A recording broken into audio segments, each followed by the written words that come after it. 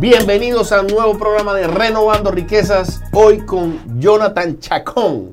Buenas, ¿cómo estás? Gracias, Jonathan, por venir. Gracias. Estamos cambiando a hablar en español ahora porque teníamos casi una hora hablando en inglés. Sí. Jonathan es un inversionista aquí en el área de Houston que va por el nombre de One Day Closer. Porque en verdad cierren un día. Si le mandan un buen deal, Nos cerramos. lo cierran rápido. Pero para empezar, Jonathan, ¿quién es Jonathan? ¿De dónde vienes? ¿De dónde apareciste? Pues mis papás son dos mexicanos, crecieron en México y se movieron para Estados Unidos. ¿En qué parte de México? Mi mamá es de Yucatán Okay. y mi papá es de Jalisco.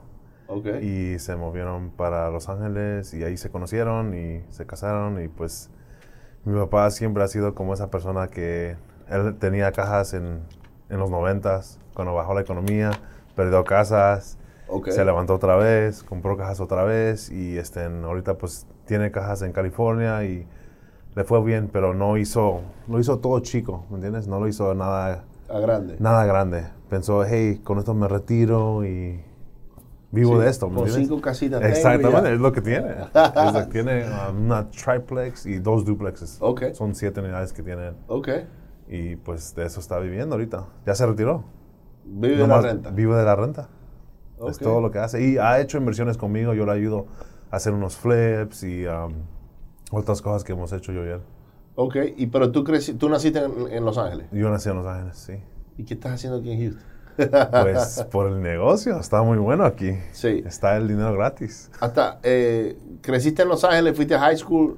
Fui a high school. ¿Y después qué hiciste? Y después empecé a trabajar con mi papá. Mi papá tenía un negocio de jardinería y Okay. landscaping. Okay. Y empecé a hacer negocio con él, lo crecí, lo hice como doble, su negocio. Lo doblaste, crecí, sí. Lo doblé. Y pero no me gustaba. So, empecé a ir a la escuela, empecé a ir a agarrar mi AA en Social Science, y después agarrar mi Bachelor's en Administración de Empresas. Ok, ¿en qué universidad? En una universidad en Colorado, haciendo todo por Online. Online, Ok. exactamente. Y pues ya después de ahí empecé a... mi papá, de primero no tenía confianza en mí. Ok. Y lo tuve que convencer para que me preste dinero. Ok.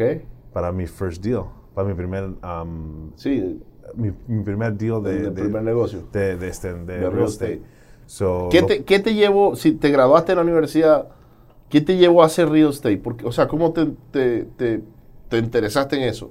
Pues por mi papá. Por tu papá, porque lo viste que tenía casas a la renta y... Sí, miraba que cada mes agarraba dinero y pues la gente le pagaba la renta y pues también la plusvalía de las apreciaciones que pasaban en California. Sí. Valían las cajas, mi papá compró una en 180 y valía 600, 700 mil dólares. So it's like, miras eso y dices, wow, con el tiempo se cree wealth, se puede crear riqueza. Riquezas, pues no es riqueza, wealth es diferente, ¿no? Es igual, es riqueza. Es riqueza, ok, pues eso se hace con el tiempo, no es de un día para el otro. Y después tengo mi papá, sus clientes, yo hablaba con ellos y trabajamos para property management companies y nosotros mirábamos cómo hacían de dinero.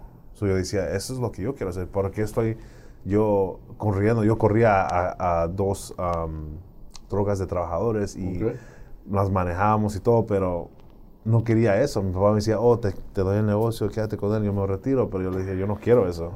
No quería eso para mí. ¿Y no lo vendieron? Se lo dieron a mi cuñado. ¿A tu cuñado? Sí. ¿Se lo regalaron?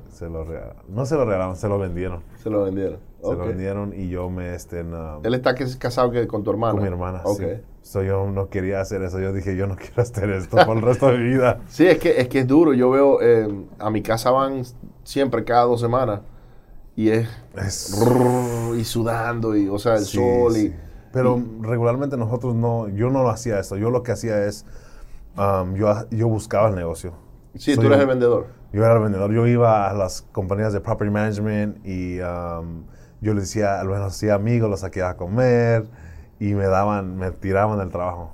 Me daban, ¿quieres más trabajo? Ten, más y más y más. Y yo nomás hacía como el contratista, ¿me entiendes? Sí. Ponía gente y nomás yo agarraba una parte de eso y nomás todo lo que hacía. Pero a veces tocaba trabajar también, porque a veces la gente no viene, no van, tienes que meter tus manos ahí. Pero no quería eso para mí, quería una mejor vida y pues yo trataba de convencer a mi papá porque yo no tenía dinero. Sí. Mi papá me dijo, hey, pues miró que ya estaba maduro y dijo, ¿sabes qué?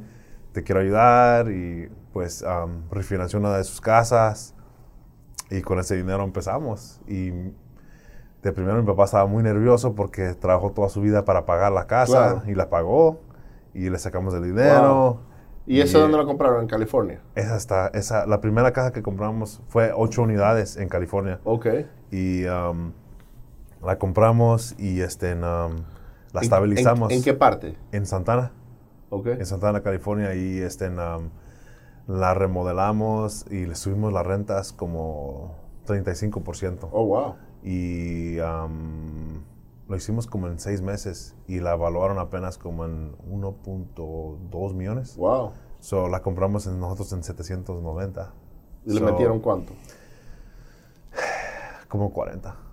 40. Ya, no le metimos mucho. Oh, wow. Porque el comercial, tú sabes, es basado en las rentas, sí, no sí, basado sí, claro. en cómo se mira la propiedad.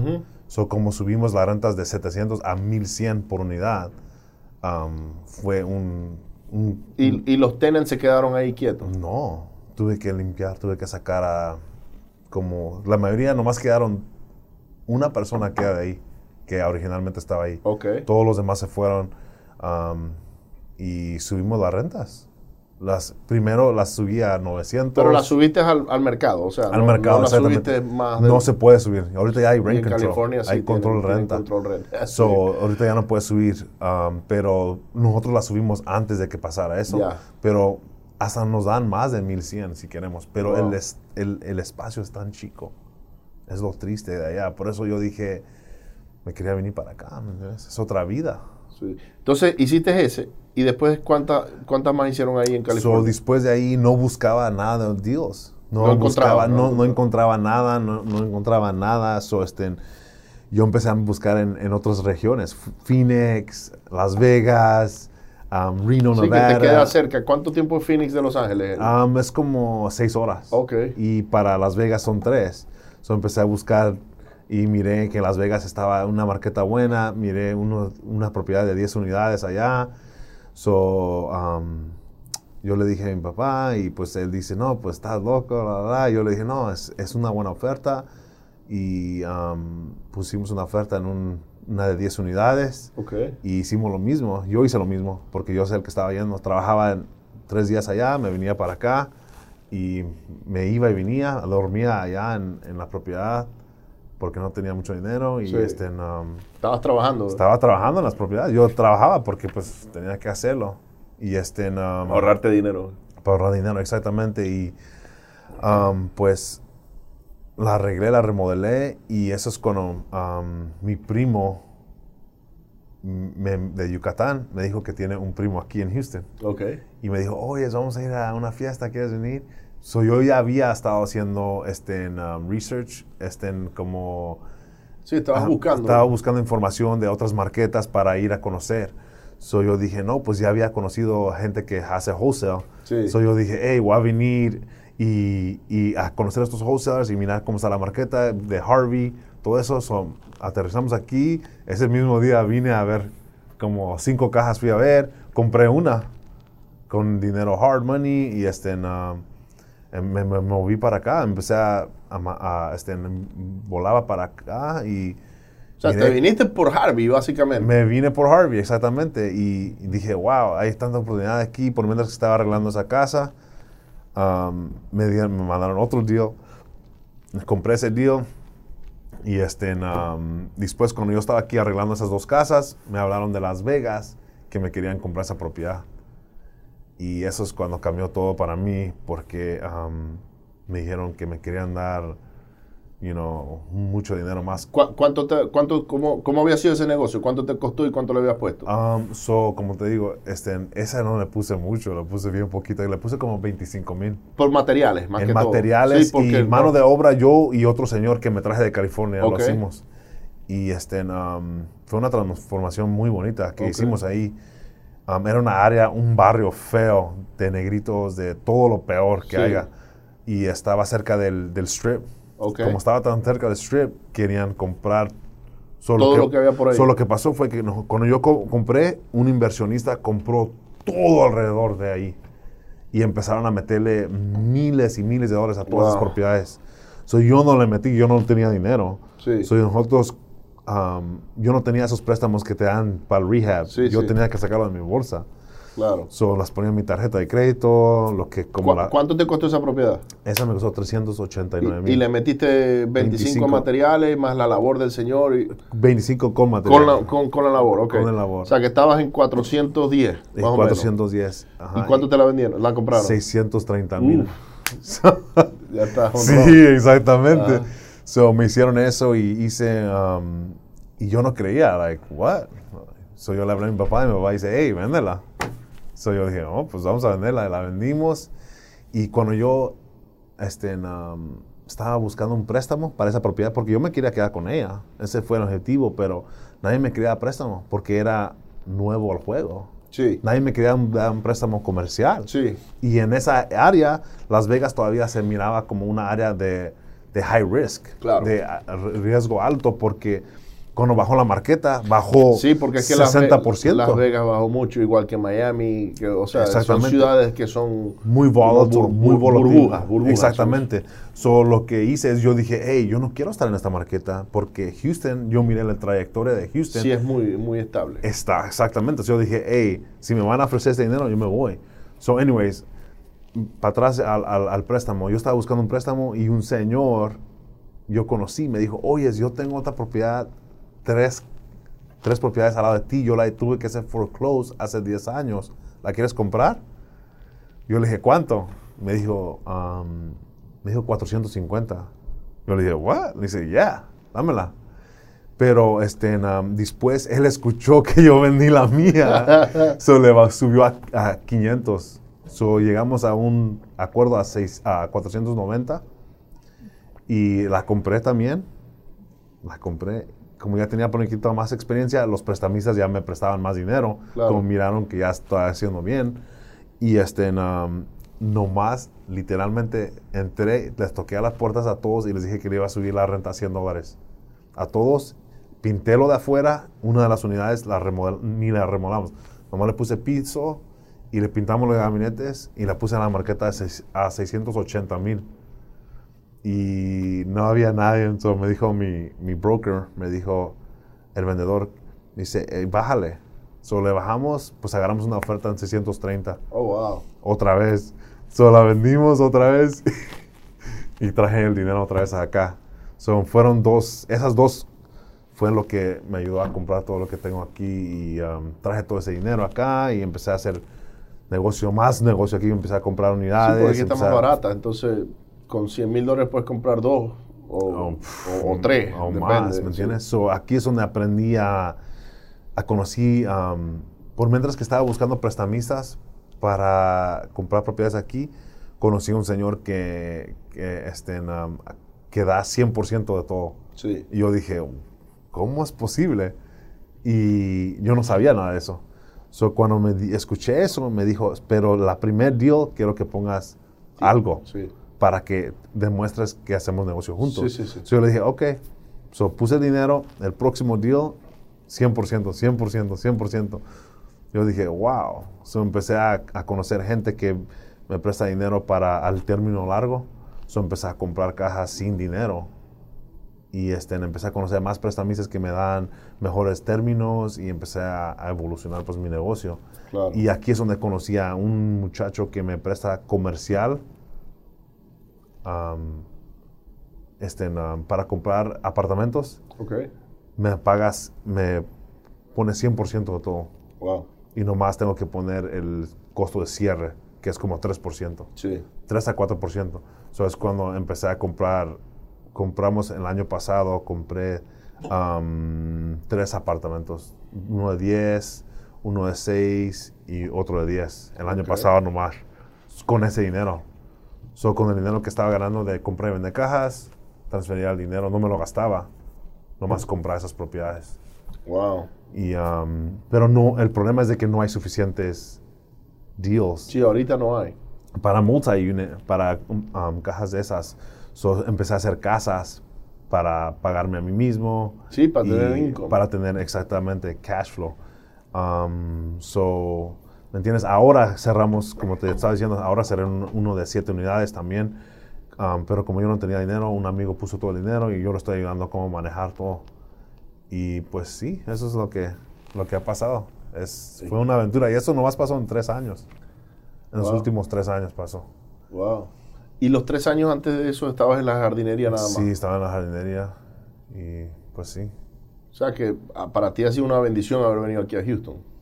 La verdad que sí. Porque se te abrieron muchas puertas. Oh, sí, la verdad que sí. ¿Y ahora tu papá qué dice? Wow, la verdad está como admirado, está como, ¿me entiendes? Pues él, la verdad, tenía miedo. Sí. Prestarme el dinero. Sí, trabajó toda su vida. Y ya no trabajas con el dinero de él, porque ya... Pues sí, todavía trabajo con el dinero. Pero lo usas para dar down payment y ese tipo de cosas. O sea, es como tu socio, por decirlo así. Exactamente, pero yo le pago a él, le doy dinero. Claro. Cada mes. Y se paga la deuda que se debe y con el dinero de que está saliendo de todas las propiedades. Como nada. Y también le pago sus taxes, su aseguranza. Y él me ha prestado dinero y le pago también de intereses. Y, ¿me entiendes? Para que él tenga más dinero. Claro, claro. Pero sí, ahorita como estamos refinanciando unas propiedades para que baje el pago y es cuando vamos a empezar a darle más dinero a él cada mes para que él pueda vivir mejor vida. Claro. Pero yo lo estoy tratando de traer, pero no se quiere venir. Es que Los Ángeles es muy bonito. A mí me gusta Los Ángeles. Yo nunca he vivido allá, pero el clima es perfecto. O sea... Por eso no se quiere venir. Sí. El clima siempre está en 60, 60 y pico. No llueve, llueve poco. En verdad que la gente es bonita. Si estás en una buena zona, ¿no? Si estás en una mala zona, entonces ya cambia. Sí, exactamente. Pero hay mucha cultura. A mí me gusta Los Ángeles. Mi hermana vive en Los Ángeles. Y ahora vive cerca del aeropuerto. Me dijo el nombre de la zona, pero no recuerdo. Ella vivió en Hollywood, y ha vivido en Glendale y en Burbank, y ahora está por ahí por el aeropuerto. Y yo cada vez que voy estoy feliz, porque es como que, no sé, pues es otro lugar, aparte, diferente que aquí, obviamente es mejor, pero para mí... no, como negocio aquí es mejor. No, yo nunca podría hacer lo que hago allá en California, lo que hago aquí, especialmente con el arriesgo, porque aquí... los precios son mucho más altos, o sea, para empezar por ahí. Y las rentas, como mi papá perdió dinero en los 90s porque él compraba propiedades y no se pagaba la nota con las rentas de las cajas. Sí, él Tú tienes que pagar tus bolsas, o si se te va la gente, pues ¿qué vas a hacer? Sí, es lo que tenía en aquel momento, y eso era normal en todos los Estados Unidos. En todos los Estados Unidos, no solo en California, sino aquí en Houston también. ¿Sí? Sí, porque el modelo anterior era, compra la casa, el que está rentando paga casi que un 80-90% de la nota, y tú lo que tienes que poner son 200 300 dólares al mes, pero es como si estuvieras poniendo dinero en una cuenta de ahorro. Exactamente. ¿Verdad? Entonces tú estás poniendo 200 dólares, pero el otro te está poniendo los otros 1000, 800, lo que sea. En 30 años, tú metiste, no sé, 20, 30 mil dólares, pero ahora la propiedad vale 400, 500 mil. Exactamente. ¿Verdad? Que los pagó otra persona. Entonces, eso era normal en todos los Estados Unidos. De hecho, aquí en Houston, las casas no daban cash flow positivo tampoco. ¿De verdad? Sí, señor. Y te lo digo porque yo asistía hace muchos años atrás a un lugar aquí en donde educan a la gente de cómo comprar casas a la renta, y ellos hablaban de eso. Wow. Entonces, cuando en el año 2008 que yo empecé, ellos hablaban de un cash flow por casa de 200 dólares. Era excelente porque ellos decían, antes no hacíamos dinero, ahora hacemos dinero. Wow. ¿Ves? Lo que pasa es que el cash flow ahora en muchos lugares está dando con las casas es porque la economía ha ido evolucionando. Sí, exactamente. Y no ha ajustado las cajas. Por eso estoy en Houston, porque la razón es, yo pienso que Houston todavía tiene mucho para subir. Sí. Porque hay tanto trabajo. Es todo Sí. Aquí hay trabajo. Lo único, aquí son los impuestos en las propiedades que son más altos, pero y el seguro de windstorm y flood insurance, ahora que estábamos hablando de eso. Pero anteriormente esa era la estrategia a nivel de nacional en todos los Estados Unidos. ¿Verdad? Sí. El cash flow daban los comerciales y esas cosas multifamiliares, pero casas muy rara vez daban cash flow. Ellas las rentaban para que se pagaran solas. Pues yo pienso que todavía existe eso, pero existe a la persona que no sabe de cómo comprar wholesale o cómo comprar como nosotros compramos. Obviamente, ya. Una persona no sabe, la persona común, yo le digo que compro cajas sin dinero, me regresan dinero y para ellos es como... Sí, no te creen que le estás diciendo mentiras. Exactamente, te creen que estás loco. Sí. Pero en realidad es de que hay cómo comprar todas esas cajas. Yo compro, el mes pasado compramos 8 sin ni $1 en nuestra bolsa. Nosotros compramos $9 millones de casas sin $1 nuestro. Así es, pero la gente no sabe. No lo entiende. No entiende el concepto y no entiende, pues, a veces la gente no quiere poner el trabajo también, de ir a conocer a gente, de ser el proceso que toma para hacerlo. Porque yo le digo a la gente lo que hago y no lo hacen. Fíjate que lo que tú dices es verdad. Yo tenía tiempo sin ir a los eventos. Ajá. Y anoche salí y me encontré con alguien que yo conozco. Ajá. Y estábamos hablando y me dice, ¿y qué estás haciendo, Ricardo? Yo le dije, estoy haciendo este proyecto comercial y tal. Me dice, me interesa. ¿Cuánto tengo que poner? Ya, o sea, no... Más nada. Wow. Y yo, wow, si yo no hubiese salido hoy a este evento, no me lo encuentro y no consigo el dinero que él me ofreció. Porque ni siquiera yo, o sea, él me lo ofreció, me dice, ¿cuánto tengo que poner para ser parte de eso? Y le dije, no, bueno, vamos a hablar y te muestro los números y eso para que lo entiendas. Me dice, perfecto. El lunes viene a la oficina y nos vamos a sentar y él va a entender el proyecto. Exactamente, pero mucha gente no toma la iniciativa. No, y no quieren ir porque, ay, no, es que ahí siempre hablan de lo mismo o es la misma gente. Pero siempre hay una nueva persona que está entrando o hay alguien que tiene lo que tú estás buscando o tú tienes lo que ellos están buscando.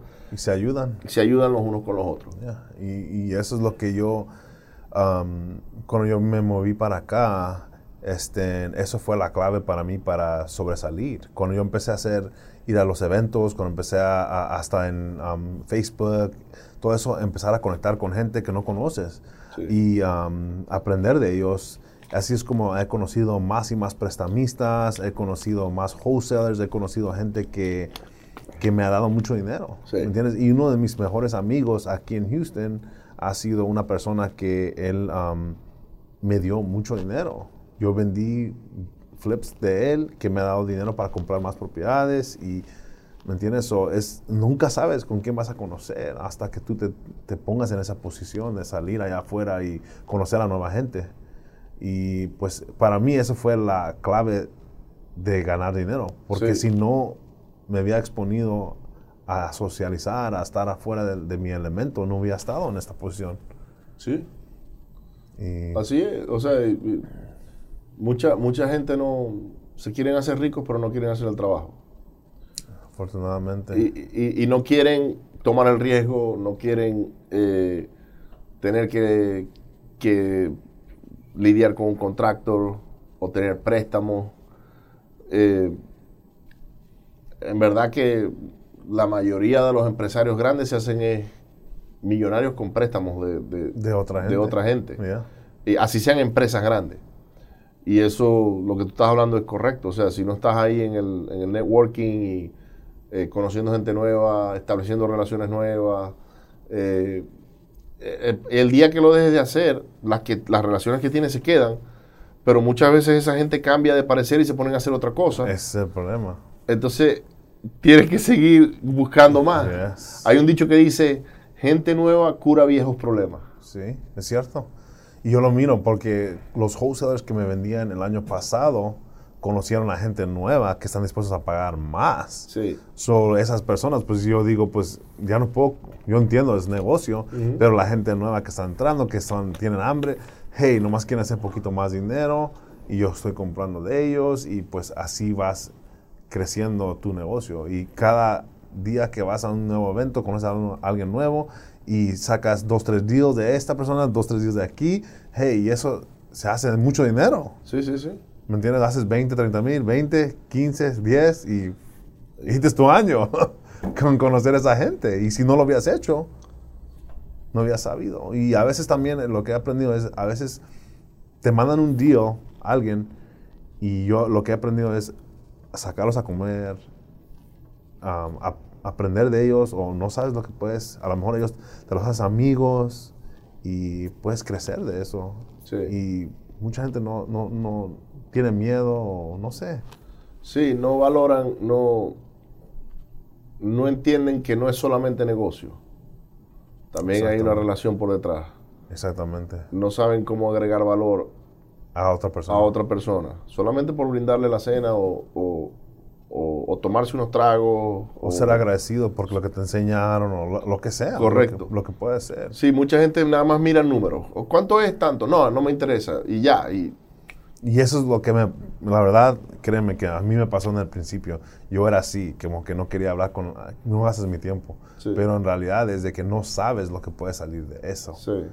Que puede ser algo. Sí, alguien, por ejemplo, alguien te puede bajar el precio de una casa solamente porque le caíste bien. Yeah. Ok, te voy a dar $5,000 menos. Oh, $5,000 menos son $5,000 más de este lado. Exactamente, para ti. Sí. Y, ¿me entiendes? Y eso es lo que no. Para mí ha sido la clave de mi negocio en Houston, es conocer a gente y hacer relaciones, y no nomás relaciones buenas. Por eso, como tú dices, el one day closer, no es porque yo diga que soy así, pero a veces la gente quiere que, a veces, vamos a poner, alguien te dice, yo voy a cerrar mañana, o voy a cerrar esta semana, y no cierran porque no hicieron el papeleo, porque los prestamistas le mintieron, o X cosa. Pero conmigo vienen y dicen, hey, yo cierro en un día, y lo cerramos. Sí. El negocio lo cerramos, que lo cerramos, y construyes esa relación con esa persona, y te hablan a ti primero. Hey, ¿quieres comprar una casa? Porque saben que tú vas a hacerlo. Sí. So, eso es lo que, como he hecho mi negocio, y he aprendido de las fallas que me han pasado, pues, con el tiempo. Sí, uno aprende de todos los errores que uno comete, que uno a veces no sabe que uno los está cometiendo. Exactamente. Ok, y entonces, aquí en Houston, Ajá. desde que llegaste hasta ahorita, ¿cuántas casas has hecho?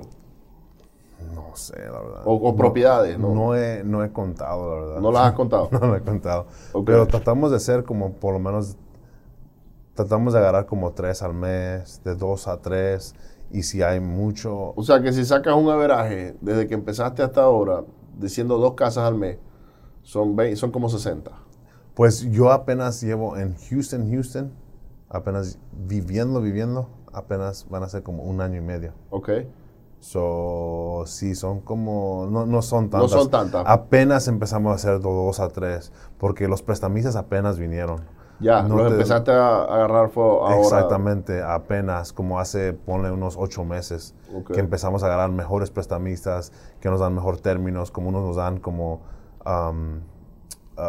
nos hacen que no tenemos que pagar pagos hasta el fin del préstamo. Okay. So, eso nos ayudó a tomar más riesgo. Claro. Y cosas así, ¿me entiendes? Pero no ha sido de un día para otro tener todo. Wow. So, ¿me entiendes? No, yo pienso que comerciales hemos hecho como unos, aquí en Houston son hechos 6 comerciales, que son poquito, es como, ¿me entiendes? Son como 60 unidades, y además son casas. Yo pienso que son como unas 15 casas. Okay. Pero he hecho flips también. Sí, has vendido algunas. Compro y vendo cajas, y con ese dinero compro más. Claro. Pero no he hecho así demasiada que hago No, tanto. pero son bastantes igual. O sea, hay gente que no puede hacer ni una. ¿Me entiendes? Exactamente, sí. Pero no es. Apenas hemos estado. Están empezando a hacer un sistema de continuidad. Exactamente, apenas. Okay. No es como. ¿Y cómo está tu equipo de trabajo? ¿Cómo estás organizado con eso, los flips y eso? ¿Cuántas personas son? ¿Cómo trabajan? Pues lo que hago es. El que hace los flips es un señor, y ese señor regularmente él se encarga de todo. Yo nomás le doy el trabajo, y yo le digo, hey, si necesitas algo, ve al Home Depot, cómpralo, o a veces yo voy y se lo compro y se lo dejo y estoy yendo al trabajo como 2 veces por semana, porque él es muy responsable, el señor. Ahora, los que hacen lo de las rentas, los trato de hacer por día. Mis trabajadores que trabajan conmigo es casi por día para ahorrarme dinero. Pero cuando es cosas más complejas como poner un shower, lo trato de pagar, trato de buscar a alguien que me lo haga. Contrato. Hazlo, no tengo que mirarte, lidiar contigo. Cuando es como pintar, cosas más chicas, trato de pagar por día, me sale más barato así. Claro. Entonces, ¿cuántas personas trabajan contigo directamente? El señor. Ahorita tengo una persona que trabaja conmigo, es como mi asistente, y ella maneja todas las propiedades. Y tenía otro señor que trabajaba tiempo completo conmigo para todo el mantenimiento de todas las propiedades que nos hablan, que están liqueando un zinc, que eso, que lo otro. Ajá, exactamente. Y lo teníamos a él arreglando también cajas nuevas que comprábamos. Y ahorita tenemos a él, a ella y tenemos a 2 más personas que trabajan con nosotros. O sea, son 6. Son 6. En total. Exactamente. Está bien. Y llegaste solo y ahora son 6. Sí. Desde hace 1 año y medio atrás. Sí, exactamente. Y lo demás es subcontratado, o sea. Los flips los trato de subcontratar porque es otro nivel de grado de trabajo. No puede haber fallas y tú puedes exigir más del contratista de una persona que te trabaja por día. Claro. Uso esa estrategia con esto. Está bien. ¿Y hacia dónde vas ahora que estás haciendo flips y casas a la renta? O sea, ¿hacia dónde vas en el futuro? Pues me gustaría, la verdad, yo pienso meterme en más unidades más grandes, como 50, 100 unidades. Apartamentos más grandes para que así sea como estar en un lugar. Más fácil de manejar. Está todo en un mismo lugar. Pero lo que estoy haciendo, estoy recaudando fondos como con amigos. Los amigos me empiezan a decir a mí, hey, tengo ese dinero, quiero invertir. Y eso es nuevo para mí ahorita, porque mucha gente está queriendo invertir conmigo y yo casi me asusto porque me sorprendo. Porque no quiero, para mí es duro usar el dinero de otras personas, es peligroso. Claro. Porque no sé, me da miedo usar el dinero de otras personas. No le quieres quedar mal a tus amigos. Pero te están diciendo, hey, ¿sabes qué? Quiero invertir contigo y pues me gustaría hacer como algo, como una sindicación, como estamos 3, 4 personas comprando uno de 100 unidades o 50 unidades y yo ser el que esté manejando, esté trabajando todo, ¿me entiendes? Y eso es lo que más me gustaría hacer porque soy bueno para eso, siento, para los apartamentos. Y pues me gustaría meterme pronto a nueva construcción, es lo que... ¿De apartamentos o casas? De duplexes. Hacerlas, construirlas nuevas, quedarme con ellas o venderlas. O hacer un paquete de muchas y venderlas a un inversionista grande. Eso es lo que me gustaría hacer y pues a lo mejor también empezar a ayudar a gente que aprenda lo que estoy haciendo, ¿entiendes? Claro. Pero pues poco a poco con el tiempo. Enseñarlos a que hagan lo que tú estás haciendo. Sí, a cómo ganar los préstamos, cómo arreglar las cajas y cómo refinanciarlas. Así todo lo que estoy haciendo. Porque para una persona pues lo que estoy haciendo yo es demasiado. Porque es una locura cuánto trabajo y cómo lo hago. Pero para una persona puede ser como, nomás quiero tener 5 casas y para ellos están felices, pero no saben cómo comprarlas o piensan que necesitas mucho dinero para comprarla. Sí, cómo comprar la primera, por ejemplo. Exactamente, cómo comprar la primera, ayudarlos a agarrar el préstamo, cómo arreglarla, cómo agarrar la persona que va a vivir ahí y después cómo refinanciarla. El sistema que yo tengo, que yo lo hago como en 3 meses, 2 meses y medio. Eso es lo que tenemos nosotros, que tratamos de hacer. Antes de que acabamos la casa, nosotros ya la estamos rentando. Para agarrar ya a alguien que se mueva, para no perder el mes de nosotros pagar el interés. Claro. Para que así, ¿me entiendes? Estamos entrando y saliendo y refinanciando ya. Eso lo hacía yo en el 2014, 15. Yo enseñaba a todos mis amigos. ¿A cómo hacerlo? A cómo hacerlo. ¿Y qué? Ellos se me acercaban y me decían, hey, ¿cómo hago? Y yo les decía, no, hay que comprar la casa así, así se agarra el préstamo. Y ahí iban, y varios de ellos se hicieron buenas casas, ¿sí? Pero en realidad es de que si tú eres una persona normal, que tiene un trabajo normal, lo puedes hacer. Y ¡claro! Puedes, ¿me entiendes? Ponle que no nosotros somos, yo y tú somos muy agresivos en lo que somos. La mayoría del mundo no es así. No. Pero si tú adquieres una casa al año y la cuidas y tú vas y la arreglas las cositas y, ¿me entiendes? Como dices tú, en 30 años la pagas y, ¿me entiendes? Te puedes retirar ese dinero. Sí, claro. Si tú tienes, no sé, 40 años, por ejemplo, todavía te quedan hasta la edad de retiro, que son como 62 años. Estamos hablando de 22 años de vida, ¿verdad? De vida laboral. Ajá, exactamente, vida laboral. Y compras una casa por año. Por los próximos 10 años. Son 10 casas. Ya a lo que tenga 62 años, ya casi esas 10 casas pueden estar pagas. Exactamente. Y son casas pequeñas de $100,000. O sea, no tienen por qué ser casas de $500,000. Exactamente. Y ya ahí tienes $1,000,000.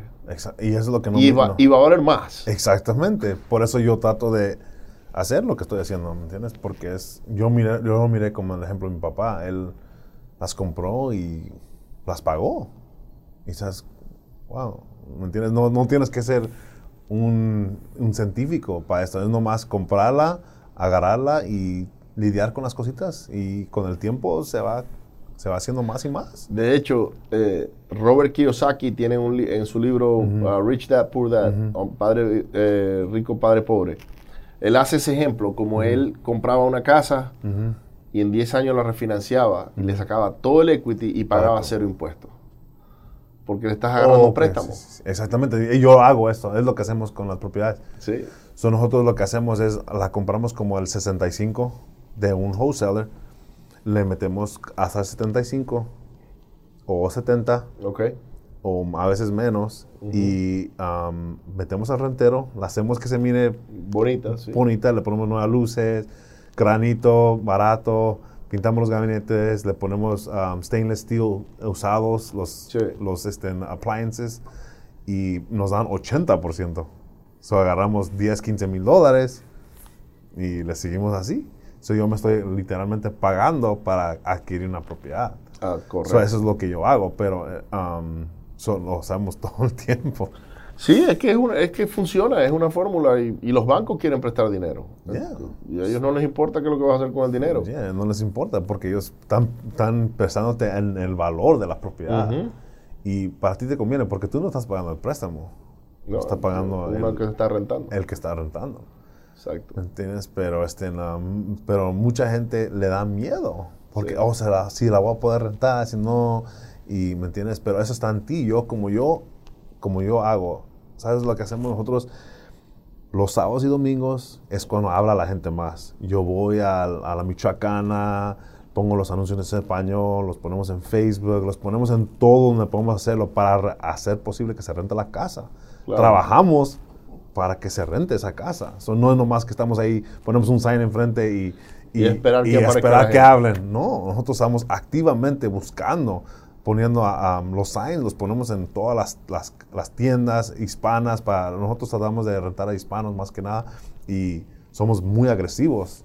Y va la gente consistentemente a ver las cajas todo el tiempo hasta que hallamos a esa persona que va a rentar la casa. Si tú dices que no puedes rentar una casa en un mes, Sí, hay un problema. Hay un problema. ¿Me entiendes? Nosotros también lo que hacemos es le preguntamos a la gente, hey, ¿por qué no te gustó la casa? Dinos por qué, para que nosotros aprendamos de cómo hacerla mejor para que tú puedas vivir. ¿Y qué no hacer después? Y a veces nos dicen, hey, ¿sabes qué? No me gustó esto, que lo otro. Y a veces hay gente nomás delicada, pero si nos dicen, hey, ¿sabes qué? No me gustó los colores o no me gustó la área, pues tú ya sabes que estás hablando con la persona equivocada, que necesitas buscar la marqueta ideal para el que quiere vivir ahí. Eso es lo que hacemos. Somos muy agresivos con eso. La gente no puede decir que debe tener miedo de que no se va a poder rentar la casa, porque sí se rentan. Hay 8 millones de personas aquí en Houston. Sí. Hay alguien que quiere vivir en esa casa. Sí, nosotros tenemos una casa en un pueblo que se llama Edna, que está por Victoria. Y esa casa no se ha rentado, pero a todo el mundo le gusta. Pero la quiere más barata.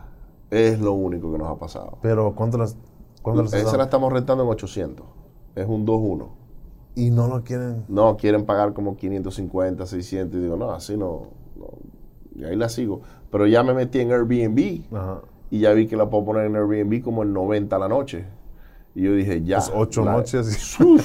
Ya la hiciste. Ya. Entonces, esa es la ruta que vamos a tomar ahí. Sí. Lo único es como para mí, yo trato de no comprar casas tan lejos de la ciudad. Sí. Porque yo trato de estar cerca de la ciudad donde hay trabajos. La agarramos tan barata que... No, y ahí hay trabajo. ¿Hay trabajo? Sí. Sí, eso es lo que pasa. En muchos de esos pueblos hay bastante trabajo, hay bastante economía. Pero uno no lo mira. Yo no he hecho una inversión así. Yo trato de invertir en donde hay más de hecho, ahí es donde nosotros compramos por mucho tiempo. En pueblos que la gente ni se imagina. Y ahí... Porque fíjate que a nosotros nos ha ido mejores en esos pueblos que en Houston. Wow. Sí, si agarraste una casa de 3 habitaciones y 2 baños en Scarsdale, por ejemplo, que es 45 Sur, por ahí, eso por ahí se va rápido. Rapidísimo. Eso se renta, se va rápido, excelente. El problema es conseguir la casa por ahí, que valga la pena, que meterle el dinero. Siempre las casas están más caras. Si estás pagando como 75% del valor, a veces hasta 80%. Hasta 80%, correcto. ¿Qué pasa en estos pueblos pequeños? Que yo soy el único comprador, entonces... Yeah. ¿Me entiendes? No, y está bien. Pero lo que yo trato de hacer es, a veces te venden las cajas a 80%, pero lo que yo trato de hacer es cómo competir. Yo busco la forma de ahorrar dinero. Vamos a poner que para alguien le cuesta 20,000 arreglar la casa. Yo agarro como los pisos, los agarro más baratos. El granito, busco a alguien que me lo haga súper barato. Sí, nosotros hacemos lo mismo. O sea, buscamos la forma de cómo hacerlo para que esté a 70, 75% sí, y los números nos hagan caso para poder estar... Nosotros por lo general, cuando hacemos wholesaling, lo vendemos a 70% menos reparaciones. Para no tener excusas. Muchas veces no nos las compran porque, bueno, están lejos, están en, no sé, en Bay City, en Freeport, y la gente no quiere ir lejos. No quiere ir lejos. Pero los deals son al 70%. En Houston es más difícil, pero sí hay. Sí hay. No estás pagando más del 70%, no estás pagando... No, nosotros los conseguimos al 70% y nos duran en una hora ya. Sí, exactamente. No están, porque llamamos a personas como tú, hey, aquí tengo una casa, estos son los números, dame, es mía. O sea, a veces sin ni siquiera mirarla, porque ya saben. Ya saben. Son profesionales. Son profesionales. Entonces ya sabemos que, ok, esta ya se fue. No hay que hacer email blast, no hay que hacer nada. Yo prefiero soltarla al 70 que al 80 porque quiero que se venda ya, no en 2 meses. ¿Ves? Si la vendo al 80, entonces la gente te tratan de negociar. Sí, es más problemas. Es más problemas. Entonces nosotros no hacemos eso por esa razón. De hecho, si nosotros en Same as Cash no podemos agarrarla al 70% menos reparaciones, a menos que sea subject to o algo así, nosotros no las agarramos. Wow. Sí. Pero los números que usas son números que son de contratista o de tu subcontracting. De los míos. De los tuyos. Okay. Claro, porque sí, mi rehabs es mucho más económico que el de Joe Blow. Exactamente. Porque a Joe Blow le cuesta 60,000, a mí me cuesta 45, 50, ¿verdad? Exactamente. Que puede ser algo muy parecido a lo que te pasa a ti también, que tú si yo te pongo, hey, son $50,000 en el rehab, y me ha pasado, yo le he dicho a los que nos han comprado casa, esta casa se van a ir 50, y me entero que la hicieron por 35. Claro, son profesionales, saben lo que están haciendo, y yo fui conservador con mis números, entonces dije, ok, está bien, porque yo no les mentí en ningún momento, sencillamente ellos encontraron una forma de hacerlo más barato. Como me ha pasado también que a veces me dicen, no, me salí 20,000 del budget, pero cuando voy y veo, pusieron campanas de no sé qué, le pusieron el piso de travertino, o sea, digo que... Obviamente son tontos, no puedes hacer eso. Depende del costo de la casa, le vas a meter lo que es necesario para la casa. Una caja de 150,000 no le vas a meter travertino, así como dices tú. Y le vas a meter granito básico. Hay gente que lo hace porque ve mucha televisión. Le tienes que meter el granito básico, le tienes que meter backsplash simple, cosas que en el Home Depot que vale barato.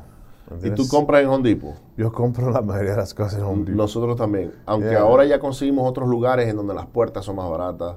Sí. Bastante. Los baseboards son mucho más baratos, especialmente los grandes. Pero es como me dice Dennis, me dice, conseguí los baseboards grandes en 77 centavos o 70 centavos en la tienda X. Pero tenemos que hacerle priming, tenemos que hacerle la pintura. Y dije, entonces ya vale lo mismo que si lo compraras ya premiado y hecho. Entonces, ¿cuál es la diferencia? Sí, es lo que... Y también a veces uno se ahorra poquito, pero es tu tiempo también. El tiempo. Y el Home Depot está ahí cerca. Está cerca. Y le hacen delivery. Hacen delivery si necesitas, o se te olvidó cualquier cosa y tienes que ir a comprar más, o ¿me entiendes? O es... Yo lo que trato de hacer es buscar las ofertas. Como ahorita están en Home Depot, están los vanities, los gabinetes de los baños, están en $200. So voy y compro todos y los pongo en un lugar los donde guardas, los guardo. Y esos vanities son bien bonitos. Sí, nosotros hacemos lo mismo, exactamente lo mismo. Cuando están, o cuando hay las especiales de los abanicos a $40, compro 20 y los guardo y ahí los vamos usando. Y lo bueno de Home Depot es que tú puedes manejar todo por proyecto. Exactamente, es otra cosa que no sabe la gente. Que a mí me mandan, a veces viajo mucho y estoy en Colorado y que un trabajador tiene que ir a comprar algo. Pues dile que me manden un texto. Me mandan un texto y yo miro todo lo que están comprando. Y así no me pueden decir, que yo miro lo que están comprando y los pruebo. ¿Me entiendes? Porque a veces los trabajadores te van a... Siempre te van a robar. Eso es por seguro. De eso no te vas a salvar. Van a robar. Se van a llevar un pote de pintura o las brochas. Algo van... Porque piensan que están ganando y pues... ¿Qué vas a hacer? Sí, nosotros aprendimos a vivir con eso hace muchos años atrás. Sí, tienes que. Porque si tú tratas de sacarle a toda la gente, no va a funcionar. Porque ellos se sienten mejor así. Y tú tienes que nomás mirar para el otro lado. Y ellos lo que hacen es que van y hacen un trabajo por fuera con eso y se ganan un dinero extra y ya. A menos que te roben mucho. Sí, exageradamente. Sí nos pasó una vez, nos robaron exageradamente y nos han hecho malos trabajos y nos enteramos después de que se cerraron las paredes y es como que, ahora hay que romper para volver a arreglar y... Wow. Yo lo que trato de hacer cuando hacen eso de abrir paredes, yo les digo que me manden fotos. Mándame fotos cuando está cerrando. A nosotros nos ha pasado, pero siempre queda algo mal, o empieza a gotear una tubería que... Sí. Pero no es gran cosa, piénsalo. No. Se arregla. Porque mucha gente se asusta de esas cosas, pero en realidad no es una gran cosa. Si hay un gotero de arriba, pues abre el sheetrock que arregla. No, y es lo que yo tengo una casa en Freeport, una de las que te mostré. Esa casa nosotros la terminamos y quedó bonita. ¿Qué pasó? Que estábamos comprándole la casa a un señor y él nos vendió la casa, pero él no tenía dónde mudarse. Entonces parte del negocio para que nos vendiera la casa era que lo íbamos a poner a vivir en esa casa por un mes. Entonces le metimos cama, muebles y la casa ya estaba terminada y estaba en el mercado. Lo mudamos a él ahí y yo le dije, aquí no ha vivido nadie y esta casa la terminamos hace poco. Así que el primero que la va a vivir eres tú. Cualquier cosa nos deja saber. A los 2 días nos empezó a llamar. Este breque no sirve, la luz del lugar no prende, la tubería está goteando arriba y abajo también hay otra goteando. Entonces Dennis y yo salimos corriendo y empezamos a ver todo y tuvimos que meter un montón de gente. Y el problema es que encontramos que habían problemas más grandes. Terminamos rompiendo 2 baños completos. Sí. Los volvimos a hacer los baños. Tuvimos que reemplazar toda la tubería de los 2 baños. Habían unas juntas de agua que venían de otro lugar. Fue un dolor de cabeza. Fue como un mes más haciendo rehab. Pero ya la casa está bien y costó dinero. ¿Pero qué vas a hacer? Ya. Y yo pienso que esas son la mejor forma de ver las cosas. Que no te dejen llegar. Porque a veces te hablan y te dicen, está liqueando y apenas lo arreglamos y nos está liqueando otra vez. Y una persona que no sabe cómo lidiar con los problemas se frustra y a veces venden las cajas o las regalan. Las regalan. Pero no, ok, vamos a arreglar el problema, buscar la solución, qué es lo que está pasando, hay que abrir la pared, y arreglar el problema y aprender de esa situación. Como yo cuando empecé con la propiedad de Las Vegas, yo antes no ponía, cuando cambiamos el tile de los baños, no, yo estaba tratando de ahorrar. So, yo le ponía Hardy atrás de los showers. Así como está. Nos poníamos los tiles y las llaves se empezaban a dañar. Me hablaban que esta ya está liqueando. Y, oh my goodness. Sí, porque el Hardy es caro también. Son $8 cada lámina. Cada lámina. Y no nomás eso, la tubería, la plomería. Toda esa plomería cuesta. Para cambiarla te cuesta $180 de labor nomás y más la parte, todo nuevo. Las válvulas. Estás hablando de $300. Por 10, estás $3,000 para hacerlo. Yo dije, no hay que cambiar eso. No hay que poner... hay que poner que se vea bonito. Me empezaron a liquear. Yo aprendí de eso y me dijo, el plomero mismo me dijo, hey, vende esa propiedad. Dice, véndela. Dice, hiciste mal todo. Que la sí. Yo le dije, hey, pues, vamos a venderla. Por eso la vendí también. Pero ahorita a todas las propiedades que son mías de renta, yo les meto MOAN. Porque te va a costar más. Eso es lo único que nosotros usamos. Te va a costar más y mandar a alguien a arreglarlo y reemplazarlo que meter una de $30. No, y nosotros le metemos el Hardy Backer. Oh, sí, nosotros también, pero eso fue en un tiempo que... Sí, no sabía lo que estaba haciendo. Sabe lo que está haciendo uno. Uno trata de decir, pues, ¿qué es lo más barato? Ok, pues hazlo. Y es lo que... Pero uno no, es ignorancia. Sí, es ignorancia, es verdad. Porque no sabe. Ahora, si has vivido lo que hemos vivido, ya sabes lo que te conviene. Nosotros, por ejemplo, en los baños le ponemos el Hardy hasta el techo. O sea, nosotros también. Es mejor. Hasta arriba. Porque es mejor porque la humedad llega hasta arriba. Eso es mejor que si no se pone negro arriba. Sí. Nosotros cuando ponemos hasta arriba. Sí, nosotros lo hacemos hasta el techo y ya. Jonathan, gracias por venir hoy. Un placer. Señoras y señores, no se olviden de darle share, like y subscribe. Si tienen deals, envíeselos a Jonathan. Claro. Houston One Day Closer es el handler de Instagram. Sí. Y si tienen dinero para prestar, él los usa. Así que... por seguro. Espero que hayan aprendido bastante de este episodio. Una persona que en 3 años ha construido bastante y que va a seguir haciendo muchas cosas más. Así que nos vemos en el próximo. Gracias.